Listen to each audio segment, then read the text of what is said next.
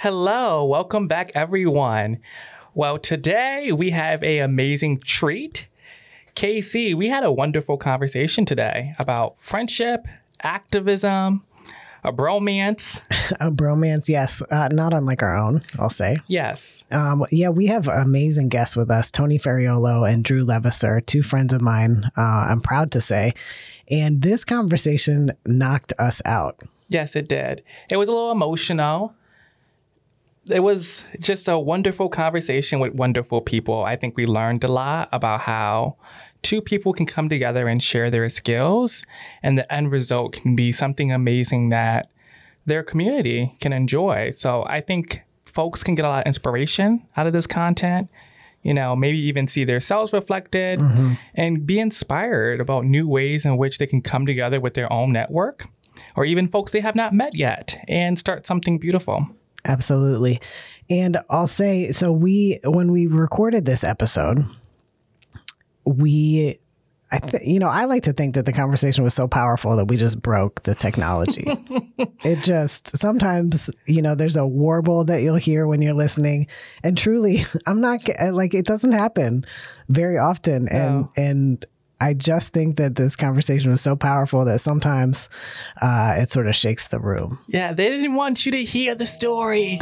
They didn't want you to hear the truth.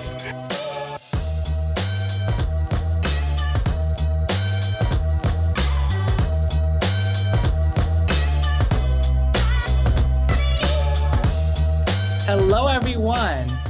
So, Casey, today, we're talking a little bit about friendship.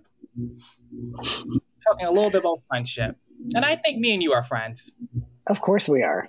I talk to you more than I probably talk to you more than I talk to my partner. This is very true. I think we talk very often, every day, all day. Friendship, activism goes hand in hand.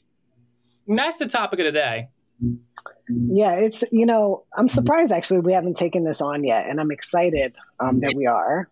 And two of the folks we're talking with today are my good friends, Tony Ferriolo and Drew Levasseur, who themselves are good friends who have created a foundation together, who continue to support each other in all ways of, just being a person in life, but also in their activist work.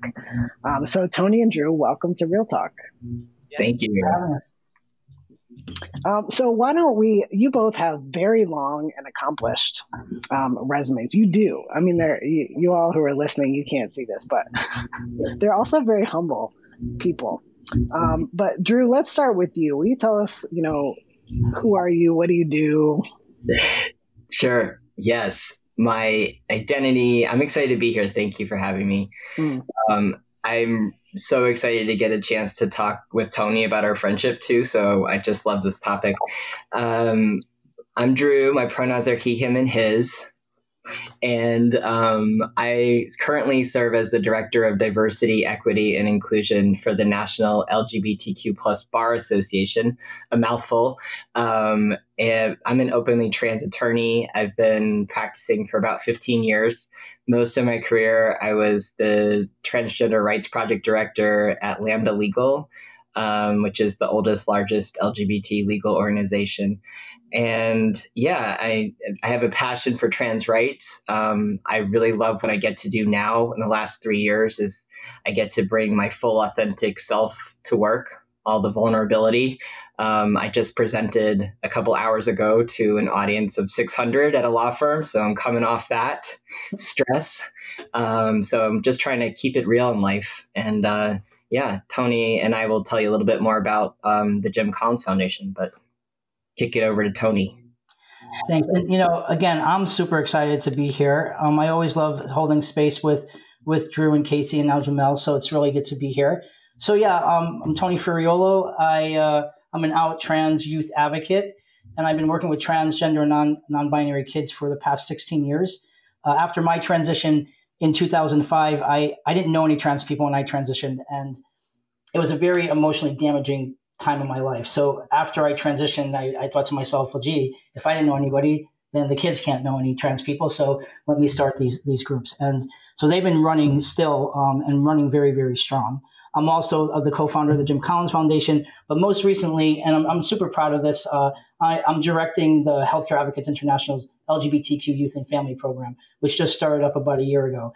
And our focus is really to create a world where every child, no matter who they are, how they identify, is loved and honored. And I'm sure we're going to get into a little bit about this in this talk, but lately it's been really hard to convince them that they're going to be okay. Mm. So, yeah. Well, so Tony, Jamil, I don't know if you know this actually, but Tony was like my first friend in New Haven. Oh. And actually, before we moved here, like some might find this a little bit creepy, but when I lived in Wisconsin, I emailed Trans Artist New Haven, and Tony, like, whoop, Google search, like right on top. And then, so I'm looking, I'm like, does Tony have an address? I'm like really into the mail, you know, like snail mail, zines, comics. So Tony has a P.O. box. I was like, I'm going to send Tony a copy of my book, write him a little note, like, hey, I'm coming to town. There's like not that many of us trans artists out there. And then he wrote me back and was like, was this you that sent me this? And do you want to go out to eat? And you, meanwhile, like you were like, I don't know if this person is out of their mind, you know, like, or not. But it, like, we met and right away it was like a vibe. Immediately. I feel like I knew you and Kate for 20 years. It was awesome. And I want to share this part of it because this meant so much to me. That, you know, when we do this work and we do it full time plus, because that's typically the way we roll, there's not too many people that don't need anything from you. Like, you're typically always giving. And I remember when we were driving to the Hartford Pride, Kate was in the back. I was driving up there, and Kate said, "So, who's taking care of you? How can we take care of you?" And it meant the world to me. It really did. So good people for sure. Yeah, and it is, you know, and then Drew, I met you through Tony, and I do admire your bromance. I have to say, but I don't know if I know the story of how you two met. Yes, I guess it's a very important. I'm going to say Tony's my best friend, and I'm out in the world as like, do you know my best friend? Yes, he means very much to me. We met, I think I was on a panel at Yale Law School, and Tony came to hear. And Tony, you tell this story better. Do you want to? Yeah, because I wasn't even supposed to go that night. I actually, no offense, but didn't want to go. I was just like, why do I want to sit in front of all these attorneys? I got better things to do. But anyway, a friend of mine was like, come on, I don't want to go alone. Come with me. So I ended up going, and Drew was on the panel, and he started talking about our community. And this was like in 2007, I believe. And I just transitioned in 2005. So I was a newbie to the community, but I was still already doing, advocate work for the kids. And his passion for the community, I said to myself, oh my God, I found my co-founder, because since I had my top surgery, I knew I wanted to start a foundation to fund surgeries, because the feeling of wholeness that I got when I looked in the mirror for the first time and everything matched for me, I said, there is no way that people shouldn't have access to this. So I went up to Drew, I introduced myself. He gave me his business card. The next day, because I am a procrastinator, I emailed him. And here's when I knew that we didn't know about this friendship. This was like, gravy. He said, oh my God, I was thinking about doing the same exact thing. So as I was thinking about starting a foundation, so was he. So we co-founded the Jim Collins Foundation. And I'm not sure, I can't speak for Drew. I never thought I would have a friendship like this out of that.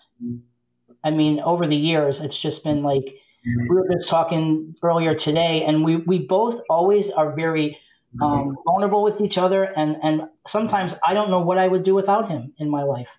Same. Honestly. Yeah. So that's where we met. The Jim Collins Foundation, the mission is to fund surgeries for trans people. And we started that conversation at a picnic table in your ex-girlfriend's backyard or something. Yeah. And this was at a time where trans people were not really on the radar, never mind any kind of funding.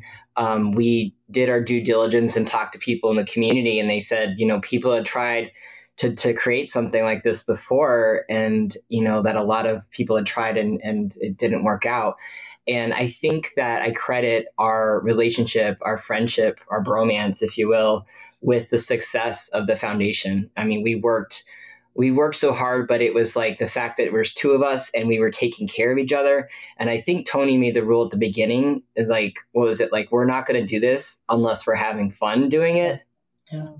And I think that's why it worked. I mean, we cared about each other, and we created a sense of community. We started out doing open mic nights in New Haven, raising like $1 at a time. We were like, every penny counts. And over the course of the year, we served on the board for 10 years. We funded 20 surgeries, and these are not cheap.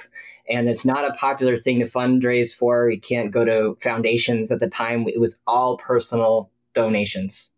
And I just think it was our relationship of trusting and creating our sense of community between us created a larger sense of community. And that's why it worked. Yeah. And I also think one of the other reasons why it worked is that we made a commitment to each other to not listen to the people who told us that we couldn't do it, that it wasn't going to happen. We refused to listen to that. And at one point, I know Drew remembers this. We're at this conference early on, like we didn't even have a logo yet for the foundation.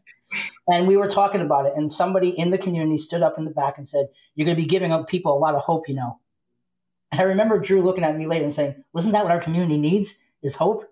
So we got a lot of like negative stuff within the community saying it's never going to work, but we refused to listen to that, and that's why we succeeded too, right? Yeah, and I also think it was the right time, the right place, and the community need. Everybody just surged to make this happen. So that was, yeah. And it was, I will just say it wasn't all like bliss. I mean, it was very stressful also to blend your friendship with doing a nonprofit work. It was like, and we were unpaid. So we both had full-time stressful jobs, and we were doing this on the side, and we were both so personally connected and personally triggered by this because we'd both gone through like not getting the healthcare we needed and all that. So it was like all these things layered. It was a lot to navigate, but that's why I think we became so close. Yeah. We took care of each other. Yeah, that's a lot to unpack.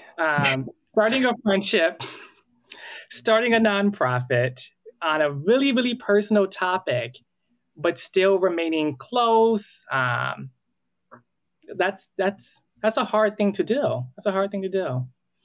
I think we always have the understanding that, listen, we agree to disagree sometimes because we're two different people, and that's something that, listen, sometimes it didn't come off as, "Oh, Drew, I agree to disagree with you." Sometimes it was a little bit more like, "What the hell are you talking about? Why are you?" But then we always recovered from it. We're human, and we understand that about each other.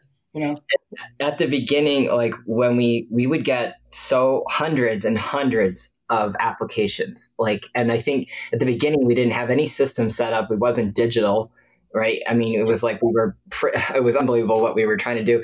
But I just remember one of the most challenging things we went through together was that we, along with the other board members, had the task of reading these letters where people were desperately saying, "Please, I'm hanging on by a string," and that was so like, we know what that feels like of like not being able to have the money to pay for the healthcare that should be covered already by the insurance. And in my day job, that's what I was litigating. But in the meantime, we were trying to do something community based here to get some of the immediate need. So we would get on the phone with each other and talk each other down. I remember those nights where we were reading the letters and calling each other crying because we were so triggered by it, and I think because we both had an understanding of like, got to look at the big picture. It's going to be okay. We can't help everybody. We could talk each other down and try to support each other. I mean, think about it. You got 200 applications in the first year. We only had enough money to fund one person. Oof. One person. And I remember saying, why can't we help everybody? People are going to die. I mean, it was really, really intense. Now, the one person we helped was Drew Lodi, who collected cans for how many years? And he collected cans to save for his surgery. Wow. And just a remarkable person. And that was a life-changing moment for me when I was the person who called him and congratulated him that he got the grant. And I said, I'm going to change this guy's life, And I remember saying, "Hey, it's Tony from the Jim Collins Foundation. Congratulations." And I heard the phone drop and he screamed, "Oh my God, you saved my life. You saved my life." And I just lost. I mean, I still to this day get very, very emotional about it. And he kept saying, "Are you kidding me? You're lying, right? Are you kidding?" Every applicant that we've called has reacted the same way. They think you're joking. Mm-hmm. And then the second thing is, well, how can we give back? How can we give back? How can we give back? And we always tell them, stay in the moment, enjoy the journey. After your surgery and you heal, then, contact us and you can help us out. But right now, just stay in this moment. But it was really hard to select one or two. Even now, I know that they get hundreds mm-hmm. of applications, and they can't help everybody. Yeah. And when Drew, after he had surgery, he gave back to the community. He actually, I think he got, he lost like 100 pounds or something, and he started training for one of those Spartan sprints. And I had never heard of it, but Tony and I drove up to New Hampshire to surprise him while he was doing the sprint on the side of a mountain, like jumping through fire and all kinds of stuff. And so we were there at the end, and, and he had raised money for the foundation with that. It was very emotional. Yeah. It sounds like because your friendship works so well, the work works well. Like this work wouldn't be able to be accomplished if you two bond wasn't so powerful. Almost like your friendship was meant to be so the activism can happen later. And to be able to accomplish something so touching, I can only imagine how mm-hmm. emotional and life-changing this work is for the people you touch, but also for yourselves. To be able to give back to your community in such an emotional way must be really life-turning, not just for your friendship, but for yourselves individually. Yeah. Yeah. Jamil, I mean, I think about this a lot with us in the podcast. And I think about, we both say, like, I wouldn't do a podcast if it weren't for you. Oh, all the time. Yeah. And but then think about the things that we usually, like, we talk all day, basically, yes. Like throughout our days, no doubt, like Tony, you and Drew do the same. Most of the time, we're not talking about the podcast. No. And he gets hourly updates on my life. Hourly. Oh, yeah. Yeah. And, and it's not always fun, but it's like what's happening in other areas of our life, something we saw, something we're doing around the house, something we're dealing with family, TV show we're watching. I mean, just that kind of daily life stuff.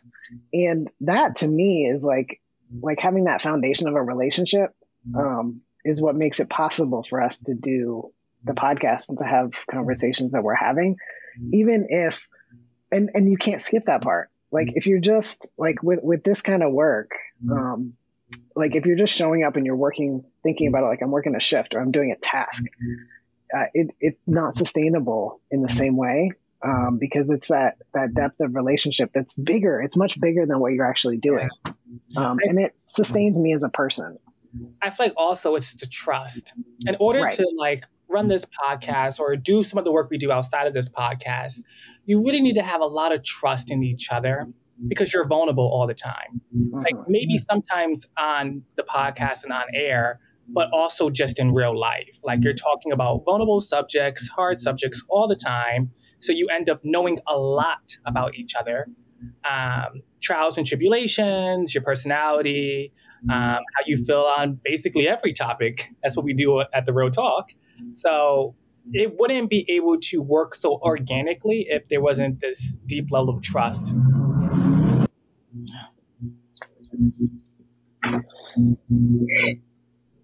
Yeah.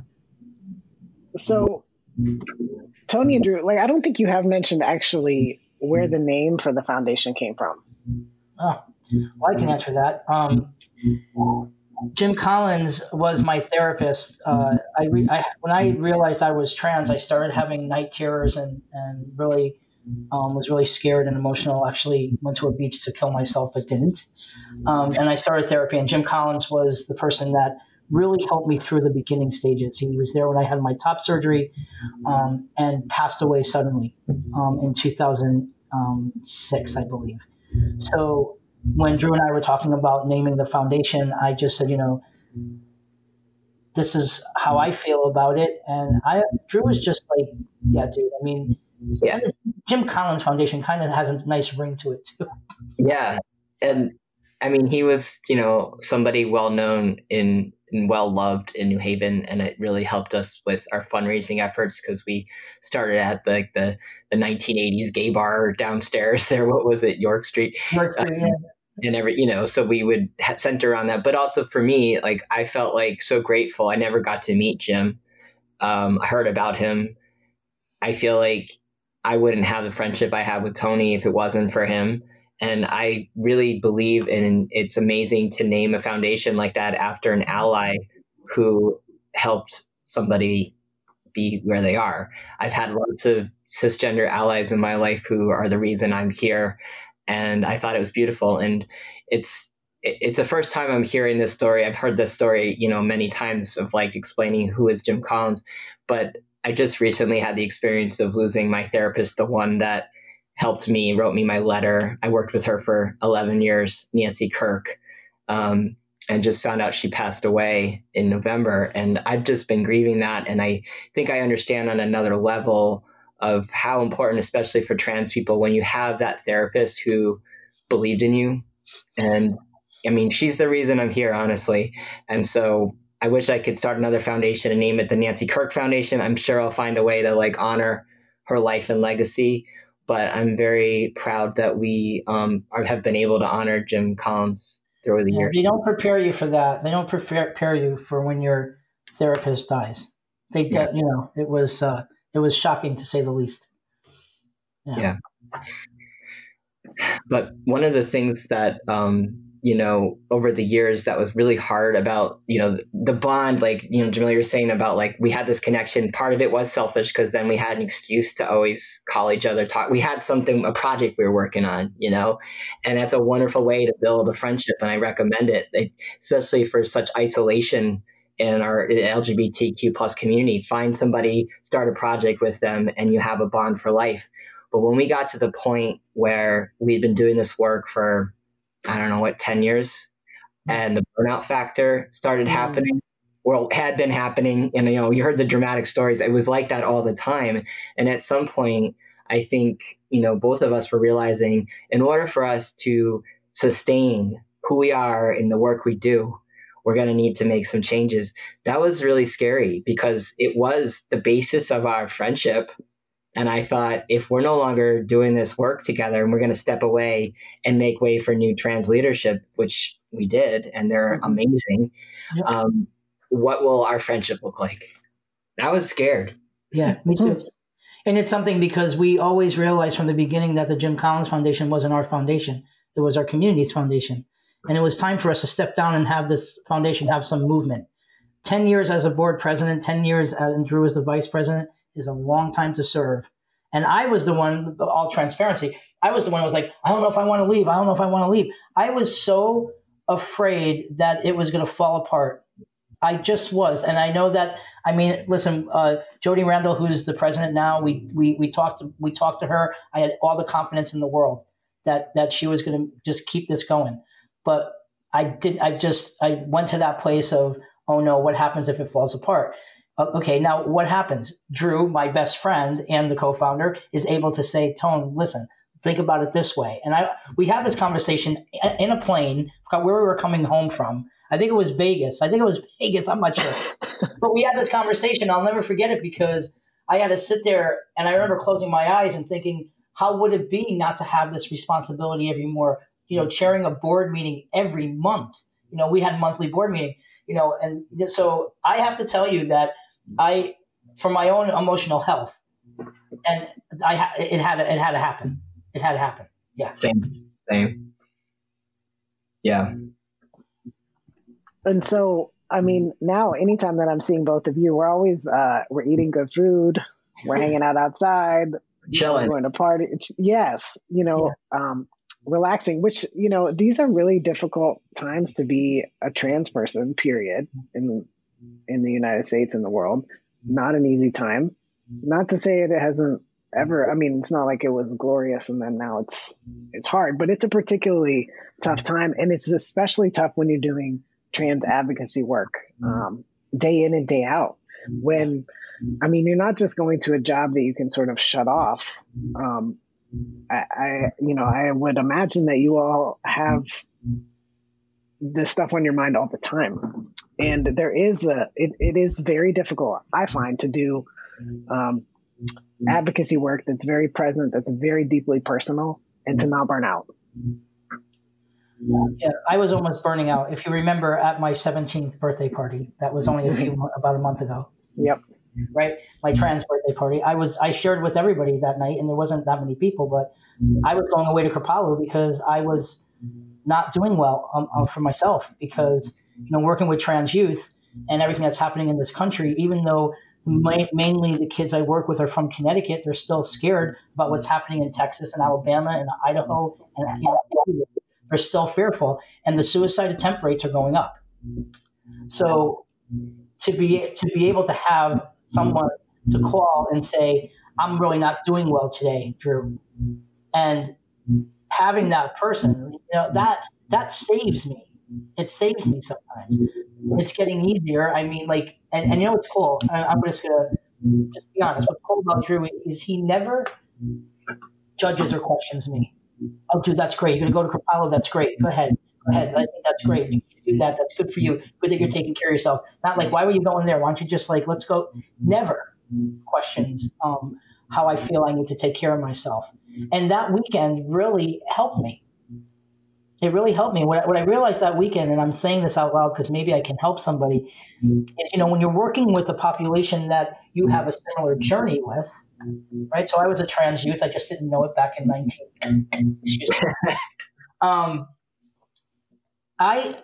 I realized that weekend through meditation that my suffering is over. My suffering is over. When I'm sitting holding space for them, and now I'm able to go back up to the psych hospitals. So I'm sitting there in the psych hospital holding space for a kid that just tried to end their life. My suffering is over, and I'm showing up for them to be that person to hopefully guide them to a better space. That helped me tremendously. So knowing where you were, where you are, right? And really the work and that balance of, let's not talk about this today. Let's just go down to the beach and just hang out. I tell you, the best days of last year was taking my new beach wagon, which I'm getting a new one, Drew. Don't worry about it. It actually rolls on the same. And walking down the Lighthouse Park and just hanging out with Drew all day, without worrying about anything. So balance is really, really key. And when you can do it with your best friend, it's even better. Yeah.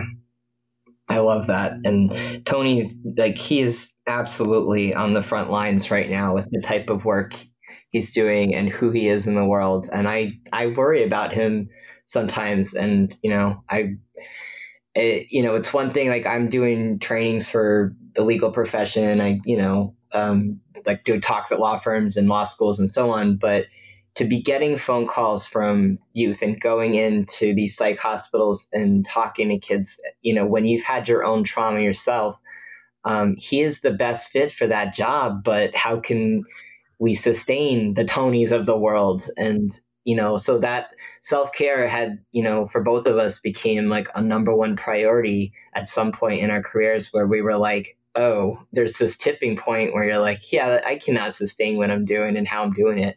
And in those strategies, it's finding them day by day of what does that look like? I do this. I recommend doing this with a friend. I have my friend Flora, who's in Oakland. We do a 90-day self-care challenge where every day we text our list of the self-care. We don't have to explain it. It might look like chocolate and reality shows, or, there's no judgment involved in it. It's just, what did you do today? Even if it's one thing for self-care. And that keeps me accountable to myself, and I can look back at my days and say, oh yeah, I did the 5-minute meditation, just little things that we can do that make you the center of, of where your attention's going, helps you become that person out in the world like we're doing. Yeah, it's interesting. We use the term self-care, but actually it's much more effective when it's a communal practice, or an ethic, whether you're texting, what you're doing with somebody or just supporting other folks' well-being. So it doesn't become an extra thing for one person to do, or something that's always something you do alone. It could be going to the beach with your friend. That is quote unquote self-care for both of you. Yeah, I love that. Bring the chips. Just don't forget the chips. Yeah. Something I'm thinking about is, a lot of people that does this kind of work, right? This social justice, diversity, equity kind of work. They have a full-time job doing this work. And then they do it as a side hobby too, right? Maybe they have a nonprofit. Maybe they have their own group. Maybe they have their own program or mentorship they're doing, probably on a very similar topic as their full-time profession. And then any other hobby as well has been dedicated to the same work. Even I find myself, feeling tired within the work because it's all the same work. And a lot of times all of your friends you met through this work. And so your constant conversations is social justice, like from sun up to sundown. So how do you find balance in that for folks that may be struggling with, when I wake up, I'm mentoring people, I go to work, I'm doing the same work, I go home, I'm with the community, I go to bed, I wake up, and I live, breathe, and eat this work. What would you say to these folks? Tony, don't you have that thing you say that you can't even look in the mirror? Tell that to me. Yeah, sometimes I can't deal with trans so much I can't even look in the mirror. I'm like, I'm not even going to look at myself. I think it's important that, for Drew and I, we promised each other that if we reach out to each other, if we need support, and we're not emotionally available to give each other that support, that we're going to tell each other, I'm not emotionally available right now. It's really important. But Jamel, when you were talking, I was thinking about, I think we were on the same plane ride, and Drew says, do you realize that's the only thing we ever talk about is the Jim Collins Foundation? Do you realize that? The only thing we ever talked about when we got together was the Jim Collins Foundation. We don't do that now, I mean, as soon as we stepped down from the board, I think maybe it was like a month or two, we still did it, and then we don't do it anymore. Like we barely ever, we support it wholeheartedly, by the way, but we don't talk about it, right? Yeah. No, I mean, I feel like my core work I'm doing right now, like what you just said, Jamel, is like, it's all about boundaries. The beginning of my career, especially like not like a nonprofit lawyer, making low money, first one in the office, last one to leave, got to prove yourself. I did not learn the skill of boundaries along the way or at law school or anything. It's the opposite. Like if you want to be a good advocate, what you're taught is that you're just going to give, and it's really an area of growth for me to just be practicing setting boundaries and to have somebody I feel safe enough to do that with. Like Tony, I can say like, I can't talk about this. Or if we're at the beach with that thing, what did your beach buddy thing that I had to drag across the sand? And if you keep checking your phone and talking about work, I'll be like, dude, I'm talking about work, like we're at the beach, and having each other call each other out on that. But also just for myself, I'm just working on boundaries in every aspect of my life right now. Boundaries are important, and you can always be very kind and firm with your boundaries. What would Brene Brown say? Still do it. KC, I still do it. I got very, very good at setting boundaries because I knew, like Drew said, the only way I'm going to take care of myself is if I let people know what's okay and what's not okay. That's all a boundary is. It's not a wall that you're putting up in front of yourself. It's, hey, listen, this is what's okay and this is what's not okay with me. And they really work. But you have to be able to hold people to them, and that's a whole other level of it. Tony, if I had a Tony bingo card, one of the squares would definitely be what would Brene Brown do? And I put the chip down on that one. So I'm curious, like, would you all share some stories about like what you're hearing from people right now? So you're in different settings. Tony, you do a lot of healthcare and school trainings. Drew, you're with law firms, law schools, like in that professional kind of environment. Tony, you're working with kids, with parents. So what's on folks' minds? What do you think is missing from the public conversation, which is like a whole lot? But for folks who are not in those spaces, what are the conversations like? You want to go, Drew, first? No, go ahead.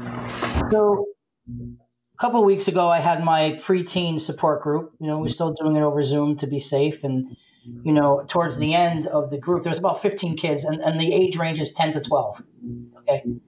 And one of the kids said, Tony, before we go, can we talk about Texas? And I said, yeah, of course we can. Well, I'm scared. I said, well, in Connecticut, you're protected. I went through that whole thing. And he said, yeah, but I'm still scared. And I said to the group, how many of you are scared? And every one of them raised their hand. And I think that's important to talk about, because even though they're sitting in a state where they're protected, they're petrified. Now, one of the kids in that group 3 days later had a meltdown. The mother texts me and says, they won't let me call 211 because they're afraid they're going to take them away from me. Okay? Sad.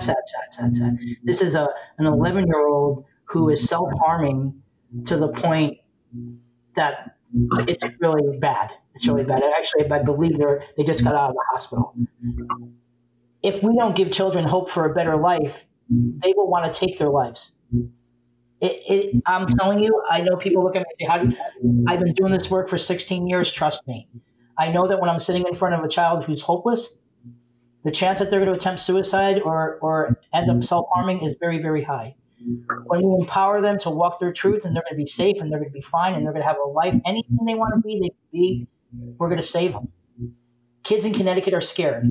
I can't imagine. I have a family that just moved here from Texas. They've only been here for 4 weeks. They have a teenage trans son at 15 years old. They just contacted me today. Healthcare advocates, we're getting contacted by families multiple times a week, new families all the time. And the unfortunate thing, the common thread is, my kid is struggling, they're self-harming, or they just got out of the hospital, or they're in the hospital. These children should just be able to be who they are and not worry about anything else. And we're going to see the horrible ramifications of trying to prevent healthcare that's needed for these children. You'll see it with suicides and just awful other things. And what is that statistic you always say about from the Trevor Project about one affirming adult? Yeah, so from the Trevor Project 2018 survey, one supportive adult in an LGBTQ kid's life cuts the chance that they'll attempt suicide by 40%. 40%. And I know it's true because I'm that one person sometimes. Drew's that one person sometimes. When you sit, I'm just recently been working with, I got contacted by a school for special children. It's called Elizabeth Ives School for Special Children in North Haven. They had a trans kid there that was selectively nonverbal, but really didn't talk to anyone. Somehow he Googled me. So the school calls me and says, he came into our office, talked about you for 45 minutes. Will you come in, train the school, and meet him? So I went in there, and here comes this little guy, had his hair in front of his eyes, really postured in a way that, you could tell he didn't want to really be there. And I said, well, hey, so-and-so, nice to meet you. And he whispers to me, you helped me when I was in the hospital last year. My heart, I almost just bawled out crying. So I took him on as a client, no charge. I'm empowering him, right? All of a sudden he ends up back in the hospital. Go to Liberty Street Hospital, and I was afraid to go up. And I said to Drew, this is the first time I'm going back up there in 2 years. Because one time I left that hospital and I ended up in the emergency room because my blood pressure was so high, they thought I was going to stroke out. I was burning out, okay? But my suffering, I'm no longer suffering. I kept repeating that to myself. So I go to the hospital, empower him, get him to smile, bought him a binder, a couple of my books. He lives with his great-grandmother, okay, because his other family members have abused him all his life. And his great-grandmother calls me up and she says, what the hell did you do? And I was like, uh-oh, what's going on? She says, I get a phone call from him saying, hey, can I get my hair cut when I get out of here? And she didn't know who it was. She was like, who are you? I'm going to get my hair cut because I'm taking my power back. Tony told me to take my power back. All right? So that one person can save a kid. So that's just proof. That little bit of a story. I love that. Tony is literally a superhero for so many people. And, he's out there. There's a documentary, A Self-Made Man, about him that came out. It's almost your 10-year anniversary. 10-year next year, yeah. Stay tuned for the 10-year anniversary screening. And he hosted a reality show that, that he's getting, contacts from people around the world because he's made himself visible and available, and he's on the front lines. And I disagree. I agree that there's just a lot of fear right now. Fear from the kids, also from parents of trans and non-binary kids, getting the phone calls of, what do I do? Putting their kids in facilities because they just want to keep them alive. And with my work, I feel like, there's a lot of well-meaning people who really care, but they don't know what to do. And there's a lot of like fear and misunderstanding, or just a lack of understanding of, the experiences of LGBTQ plus people, especially trans and non-binary people. So like when I speak at large firm audiences, it's like, that's a powerful group. Lawyers make up most of the Senate, and blah, blah, blah. It's a powerful profession that not all the right people are in it. Speaking of diversity, but it's a group where a lot of people are afraid of making a mistake. They want to stay safe. They don't, they want to step in it. And to really get involved in making a difference, you kind of do have to take a risk. It's vulnerable work. And, getting back to doing diversity, equity, inclusion work, it's messy. It's risky. It's so, I just want to share one little story that I'm running this pilot program for trans and non-binary people who work in big law in the large global firms, and I'm facilitating a monthly meeting. It's closed and select. I'm trying to keep it small at this point, but there are lots of people transitioning in the workplace during this time as well, and it's been really powerful to hold space like that where people can connect from different firms and get to know each other and support each other. Creating a sense of community like that goes a tremendously long way. And I had this one trans attorney who just announced at work and is having everybody who's trans and non-binary in big law has a struggle, like we all do. But they said to me that this group means so much. I'm going to look back on this 20 years from now at my transition, and this group will be a highlight. And that just says like the power of these little things that we can do, like what you all are doing with this podcast, of just creating like, a little vibe and a sense of community. And we get to feed off your friendship, and people get to feed off our friendship. And, it has this ripple effect of creating a sense of family. And I feel like that's the one thing that we all need most right now, is some kind of, like you said, Casey, of just like, plugging into community. That's what keeps us all alive, especially during these hard times.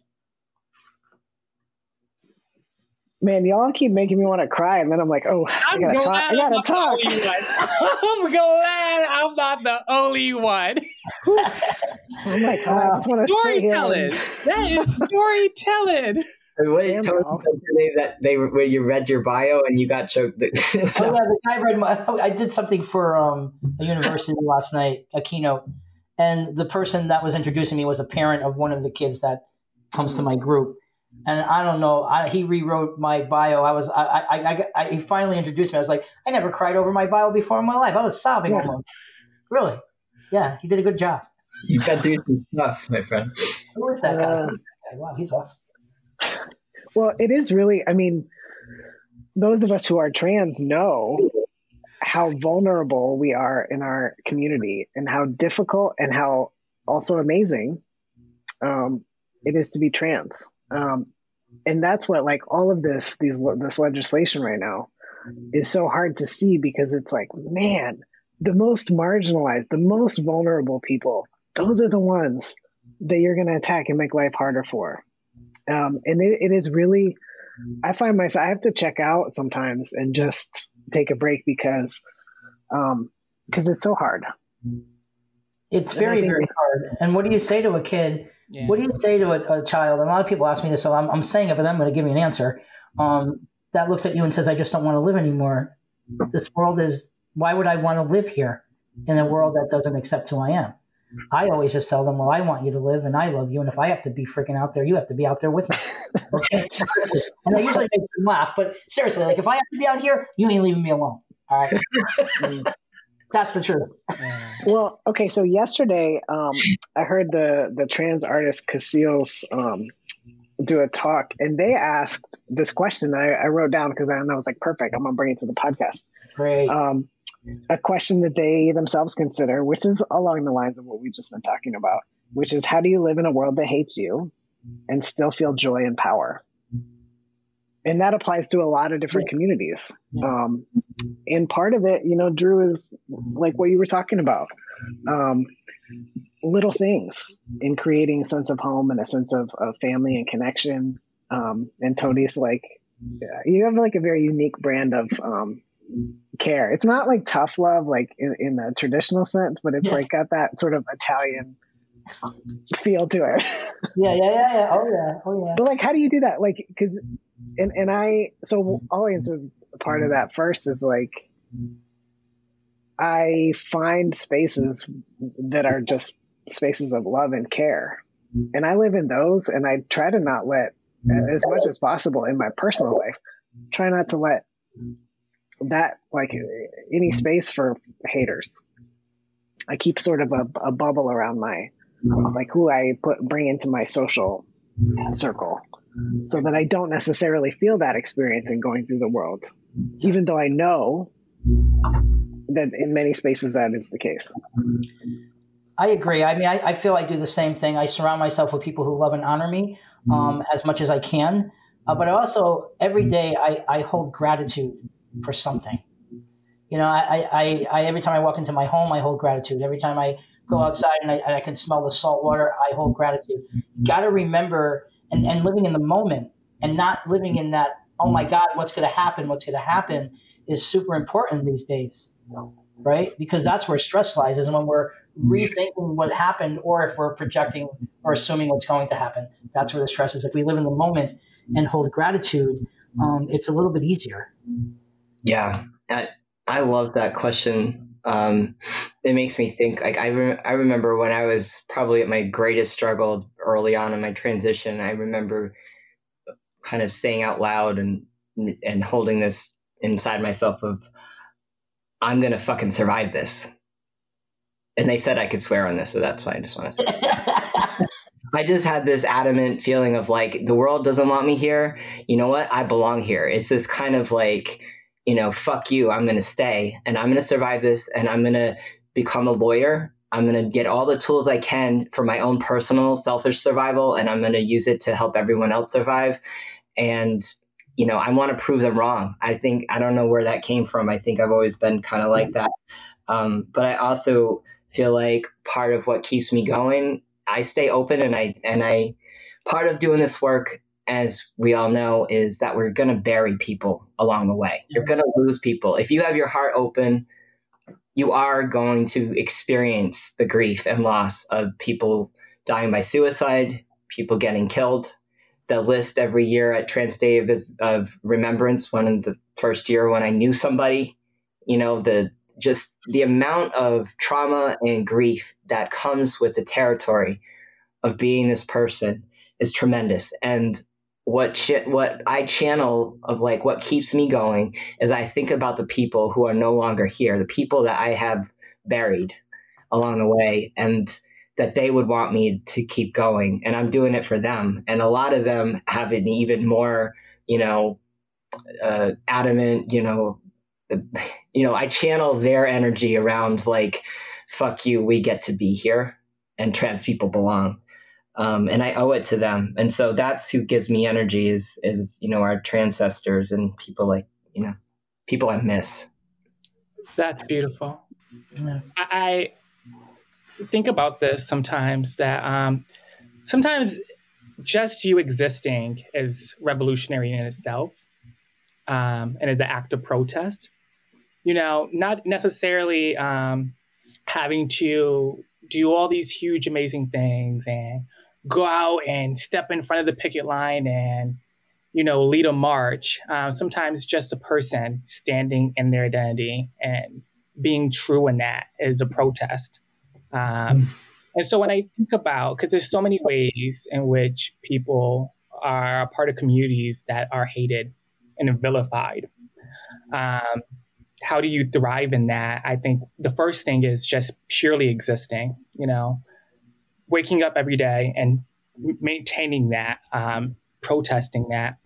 I think about also, I used to say this to myself when I felt like, when I look around the room and I was like the only Black person in this hyper academic room, or I walked in a room and I knew I was like the only first gen person here, or if I was just in rooms that didn't feel like they held me, in so many ways, because there's so many ways in which a room doesn't hold you.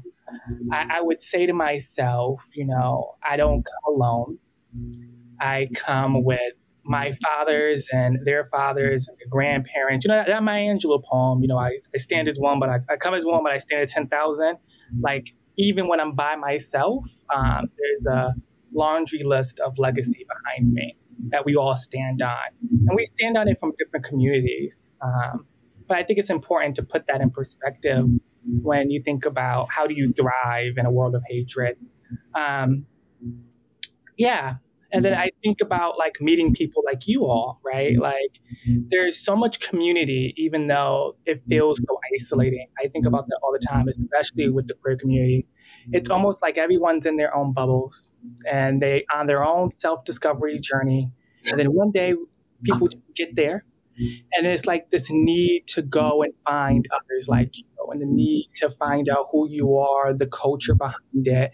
And then when you start talking to people down the street that are doing this kind of work, I have been amazed myself these last couple of years talking with people like you. I would have never imagined so much work is happening down the road. So even if it feels like hatred in your purview, you'd be surprised how much love is happening down the road. So it may be worth, sticking at a rooftop to look over and see past your pain and see a little further down the road something more positive may be happening. I love that. Yeah. Now you're making me cry. Well, it's sitting here. Let me tell you about Jamel, though. He has this, I'm just going to out you right now. He has this idea about, like, when folks come out, like, they should get a welcome basket, like, from the community, and we were talking about, I know, wouldn't that be nice? It's like, welcome to the community. Here's, like, what will we put in the basket? Okay, hear me out. Okay. When a person comes out, maybe like someone buys them this basket, or maybe someone like a council, a group, a board of directors, somebody bring this basket, okay? In this basket, maybe there is a book about Stonewall. we got to start there. Everybody got to know that. That. We need a pair of hand knit mittens. Hand-knit mittens in the basket. Put it in the basket. Okay, we need a good house plant, a real good-looking house plant. Put it in the basket. Just different things. Maybe an introduction to movies, books. Okay, your local community center should put a pamphlet in the basket. Resources in the basket. A little snack. A little snack. Snacks are nice, yeah. Cheese. Oh, yeah. Folks should come together and start offering baskets as a welcome. Baskets would be fabulous. I just had to tell y'all that is like, this is like Jamel's spirit is like, let me welcome. Yeah. Casey's always asking me like, oh, have you seen this movie? Oh, you haven't seen this movie. Well, he wasn't a lesbian 20 years ago. So yeah. All these movies. I've never heard of these movies, Casey. I don't know these books. He's like, no, you have to know these. No, I don't know any of these things. I didn't get my basket in the mail. No one sent me a basket. So I've been waiting on a basket ever since. That's awesome. Well, Tony and Drew, this has been so fun. Next time we should do, we should go to the beach and just not work. Yeah, there you go. There we go. I'm telling you, let's set a date. Mm-hmm. Yes. Or a few, yeah. But one thing we like to do with guests is to, radically reimagine what the world could look like. So in your wildest imaginings for trans people, we know that we wouldn't create the world as it is right now. Mm-hmm. But what is your vision of how things could be? I think one of the things that Drew and I said when we started the Jim Collins Foundation is we're starting this foundation with the hopes that we will build a business, that people won't need to have access, the people have access to the care that they need. So if I had to think about the world that I would like to see, is that every trans person, no matter how old they are, would get access to medical things that they need individually with no pushback. Families can raise their children and honor their trans and non-binary kids with no pushback. because I think that in a perfect world, the 51% of suicide attempts among the trans and non-binary youth would not exist. Mm-hmm. And the only way that's going to not exist is if we take care of everything else that's making that happen. Yeah, agreed. And I mean, eliminating all the systemic oppression would be wonderful. But I also like to think about what, Tony, you often remind me, and I think I've heard you remind a lot of people about, like, when talking about trans people, like, what else are you? Like, it doesn't have to be the center of your identity.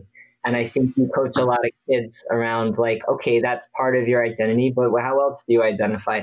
That, to me, a world like that would be where, we all get to kind of think about all the other things about ourselves that we'd like to be living in. And it doesn't have to be the centerpiece, the stressful part. I love the days or moments or even seconds that sometimes where I forget that I'm trans and just like a person. But, so that I would wish that upon everybody. Yeah, I think I wrote that in the first or second book. I said, I want trans youth to think about being trans like I think about being Italian. Okay. I see a cannoli, I remember I'm Italian. All right. It's not right in front of my face all the time. It's not right in front of my face. That's a very Italian thing to say. Hey, but that's the truth, right? So that's even like Drew. Sometimes I'm like, oh, that's right. I'm trans. I love those moments. But when you're doing it professionally, when you're doing it professionally, it's those moments are unfortunately not too often. Yeah. Casey, what do you say? Well, I'm signing on to both of your visions.